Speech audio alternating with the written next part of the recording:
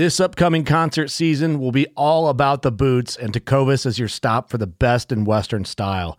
Tecovas has seasonal and limited edition offerings this spring and summer, including men's and women's boots, apparel, hats, bags, and more. All Tecovas boots are made by hand in a time-honored tradition with timeless styles that are always on trend. And Tecovas has first wear comfort with little to no break-in period. It's hard to find this level of comfort paired with this level of style.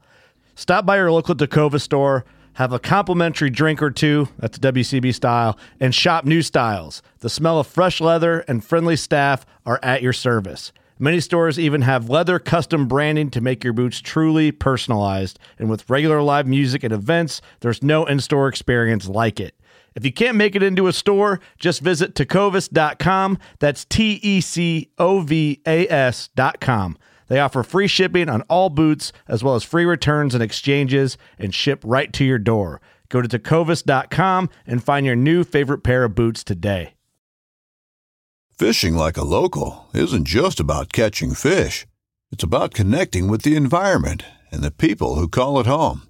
It's about hearing the stories and traditions that have been passed down for generations and sharing unforgettable moments with the people you meet along the way. Fishing like a local is having an experience that stays with you forever. And with Fishing Booker, you can experience it too, no matter where you are. Discover your next adventure on Fishing Booker.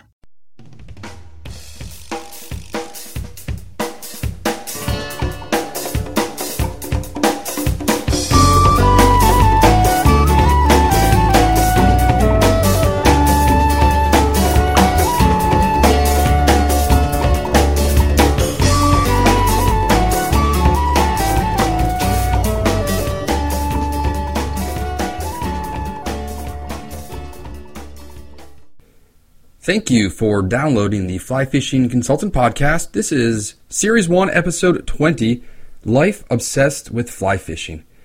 If you've already searched this podcast out on iTunes or somewhere on the internets, then you probably are like me, obsessed with fly fishing. But what would life be like without our obsession with fly fishing? I'm going to talk about some things in my daily life that I'm sure are just going to totally parallel your daily life, so let's get started. First, my house. If I didn't fly fish, what would my house be like? I'm looking at my guest room right now, and I've got a 4-foot long table that is covered about a foot deep in fly tie material. To the left of that, there's a bin of flies. I have a trout, stuffed animal on the guest bed. Above me, I've got a brown trout, rainbow trout, and brook trout, prints by Joseph Tomilleri. I've got a whole stack of reels hanging from my door in one of those over-the-door shoe holders. If you went into our closets, it's nothing but fishing gear. Waders, rods, wading staffs, tie materials, camping gear for going on fly fishing trips, and every other accoutrement from... What do we got? I can see from here, there's nets, there's stripping baskets, there's monofilament, there's... bags, backpacks, shoulder packs, hip bags, everything related to fly fishing. Instead of having bikes hanging up on our bike rack, there's nets. If you were to leave this room and go into our other room, you're going to notice there's a rod rack hanging on the wall. There are flies on the coffee table, on the kitchen table where there's actually a vise right now because my wife's out of town and I'm tying. Our bar is covered in flies. Everywhere you look, there's going to be a fly somewhere stuck in the carpet, in some little nook and cranny. If I didn't fly fish, I don't think I would have that. I'd guarantee it. If you went upstairs, you've got, my closet, basically, all the suits are in storage, and it's casting shirts, quick dry pants, belts that have tarpon and striped bass on them, and then if you go in the bathroom, it's all of my different Dermatone sunscreens for me to put on in the morning before I go out. My house is completely covered in fly fishing gear. It's taken over basically every nook and cranny you can imagine. There's something related to fly fishing. If you're going to go into my car, you're going to notice it's covered in stickers. There are ceiling flies, which are just flies stuck to the material in the ceiling. The cup holders are full of split shot, swivels, thingamabobbers, and flies. The back seat is full of sunflower seed shells because when I'm fishing, I eat David Ranch sunflower seeds, and I spit them out the window when I'm driving. They fly back in. The wife is quite angry with that. I've got a rod rack I built out of bungee cords going from the back window to the front. My wife likes that she can hang the laundry from that when she picks up the dry cleaner. But other than that, it's a rod rack. So you've always got to get in the car and dodge 4 to 5 fly rods. The way back is full of a chair for me to sit in when I'm meeting clients. It's got magnets on the side of the car that advertise who I am, what I do. There's a Google barcode that you can zap with a smartphone on the side of my car that'll tell you all about my company.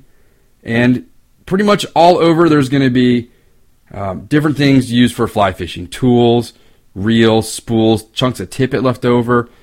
Basically, it looks like a fly shop defecated in the back of my car. My car is built around fly fishing. When I'm driving that car, things that fly fishermen always do. When you drive over a creek, what do? You look down. You slow down your car. You're on the right lane. You look down slowly and say, I wonder if I could fish that. I'm going to have to look at that at Google Maps when I come back. I'll make a mental note. When you see roadkill, what is it to you? Hopefully it's not free food. It's fly time material. Fly fishermen see dead animals and we think, hey, that's free fly time material. I can go grab that and have a free squirrel tail. Chipmunks, deer tails, turkey feathers, whatever.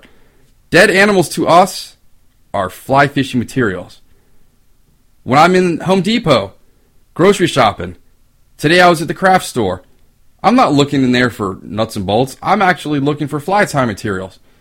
I seek out stores where I can probably find fly tie materials. Earlier I talked about my clothing.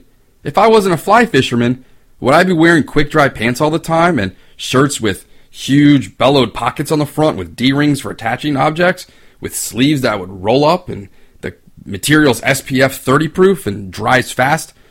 Would there be vents and capes on the back? Would my collars pop up to my shoulders to protect my neck and ears from sun? Probably not. I wouldn't wear flip-flops all the time. I'd probably wear shoes with laces, which I never understood why shoes have laces. You either wear cowboy boots or flip-flops. Cowboy boots, I can walk in mud, or I'm wearing wellies. Wellies, I can walk through mud, walk along the tidal basin, the stream bank. I can walk cow pastures, not have to worry about that. Most of my t-shirts have fish prints on them. I'm a big fan of the Patagonia organic cotton t-shirts. The World Trout ones, the James Prosek versions. They are awesome. They're the most comfortable cotton shirts I've ever worn. If I'm not wearing my own logo, I'm going to be wearing someone else's that's got trout on it, or tarpon, or bonefish. I've got a shirt with redfish on it. It's an obsession. It's borderline sickness. You know, if you're spending all your money on, say, crack, and you want to sell things off to buy more crack, you've got an addiction. Today, I spent a ton of money at the yarn store. Those ladies think I'm crazy, coming in there spending $100 on yarn for fishing materials. But I'd just go ahead and sell some old material on Craigslist just to pay for that. That's what a crackhead does. And what about your dreams at night? When I'm dreaming, there's like 7 or 8 streams, lakes, and ponds that I always go to. They're made up. I couldn't tell you where in the world they are, but I have these dreams where I'm fishing a tailwater, or I'm steelhead fishing a small spring creek. It doesn't even make sense, some of these dreams. Or I'm fishing pocket water, and I'm watching hatches, and I'm talking to people about fly fishing these places. You know, I'm sure if bait fishermen dream about digging worms or something, I dream about going out there and swinging a streamer through a deep hole with a 2-handed rod. That's what I dream about at night. And what about your vacation? When you go on vacation, what do you bring? I bring like 4 fly rods. When I packed my last trip for Oahu, luckily my wife had room to take me on a business trip. I brought 3 fly rods, 3 reels, a backpack full of flies, lanyard, 3 spools of monofilament, my buff. You got to have a buff. I've got 5 of them. I've got blue paisleys. I've got one with tarpon and bonefish, and then I've got 3 pirate ones that I wear to DC United games because people throw smoke bombs, and you can put them over your nose, and our supporters group, our logo is the skull and crossbones. Anyway, I digress. So, what did I do with all my prescription pills, all my clothing, all the important things that most sane non-fly fishing people would do? I put those in the checked luggage.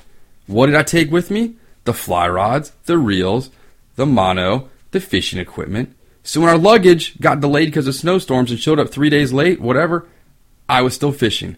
Granted, I had to go out and buy a bathing suit because I showed up in a pair of Carhartts and cowboy boots, but I had my flip-flops in my overhead bag, my fishing gear, my camera equipment, things that are important to me. Now, however, if a non-fly fishing person tells you not to bring your fishing gear, don't listen to them. On our honeymoon to Kauai 8 years ago, my wife was cool. She said I could bring 4 fly rods with me. She sat on the beach, had a rum drink while I fished. So our friend out there, Angela, her job, it's pretty cool. She is the scouting location manager for media, be it print, TV, film, whatever. So like that Dick Dale commercial where he's playing guitar on the beach, that's out near Barking Sands Beach in Polahale State Park. So Angela says, hey, while you're out here, I've got this friend who drives a boat around the island. It's a 17-foot Zodiac. I've never been on it, but I send my clients to him. She's like, Pierce Brosnan was out last weekend. He drank a case of Dom Perignon with the captain and someone else. She's like, let's go on this boat, just buy the guys some beer and pay for gas. So we get down to the dock near Hanalei Bay. If you ever driven through Hanalei Bay, roll up your windows if you don't want to get a contact buzz. There's like a green fog through that town. So we get to the docks, and I've got 2 4-piece rods. I got my day pack with all this gear, and the captain's like, no, man. There's no room for fishing gear. There's no fish where we're going. And, I shouldn't have listened to him. He wasn't a fly fisherman. He has some great stories about what he used to do for Playboy. That's another story. He used to be, it had to do with frozen grapes. Anyway, so we're out on this boat. All my gear's back in the car, and I'm looking around like, man, there's room for like 3 coolers of beer, and we could at least fit 2 more people on this boat, yet I couldn't bring 4-piece fly rods. We get to our lunch spot, we drop anchor. As soon as that anchor goes in, black triggerfish the size of trash can lids start showing up to our boat. And they are ready to eat whatever you throw at them. My wife's out there snorkeling, I'm throwing potato chips at her head. There are 2-foot triggerfish jumping over her to get to these. You're throwing out rice, we're throwing out lettuce, tomato slices, you name it, these fish were eating it. If I had my, what did I bring out there? 9-foot 8-weight, tip flex. If I had thrown out with just a little piece of bucktail on a hook, I would have gotten into fish left and right. But no, my fly fishing, experience wasn't transferred to this guy. He didn't know what, fly fishing was, didn't know that you should always have a rod with you. So that's one thing. Vacations, always take your stuff. Even if you're going to the desert. I was in the Kalahari in college visiting a childhood friend's dad. I brought my fly rods because you never know. All right, what else do I have to talk about? House, my closets are full, my car. My wife can't stand the fact that all this happens. She wants me to get my own man cave. I have people over to tie flies, and we have a loft, so she can't close herself off and listen to iPod or watch something on Hulu because the sound carries. She can't stand the fly fishing nerd talk and the fact that, the car always smells like shad or striped bass, and that there's always wet waders outside the door and other things she has to deal with being a fly fishing wife. Hopefully I conveyed what I deal with on a daily basis, and all the people that live with you have to witness, is that we're a separate breed of human beings, man or woman. We fly fish. It's part of our daily lives. If you cut me, Royal Coachmans are going to come out, It's what we bleed. It's what we wake up for at 4 in the morning to go out. It's why I would go camping in 3-foot snowbanks with minus 30 wind chills. The things that we put up with is because we're obsessed. Our lives revolve around it. And that's about all I have to say on the matter. So thank you for downloading this podcast. Hopefully it had to do with what you deal with on a daily basis. And I could go on, but I got to go tie some flies. So thank you for downloading. Hit me up on Facebook or Twitter. Cheers.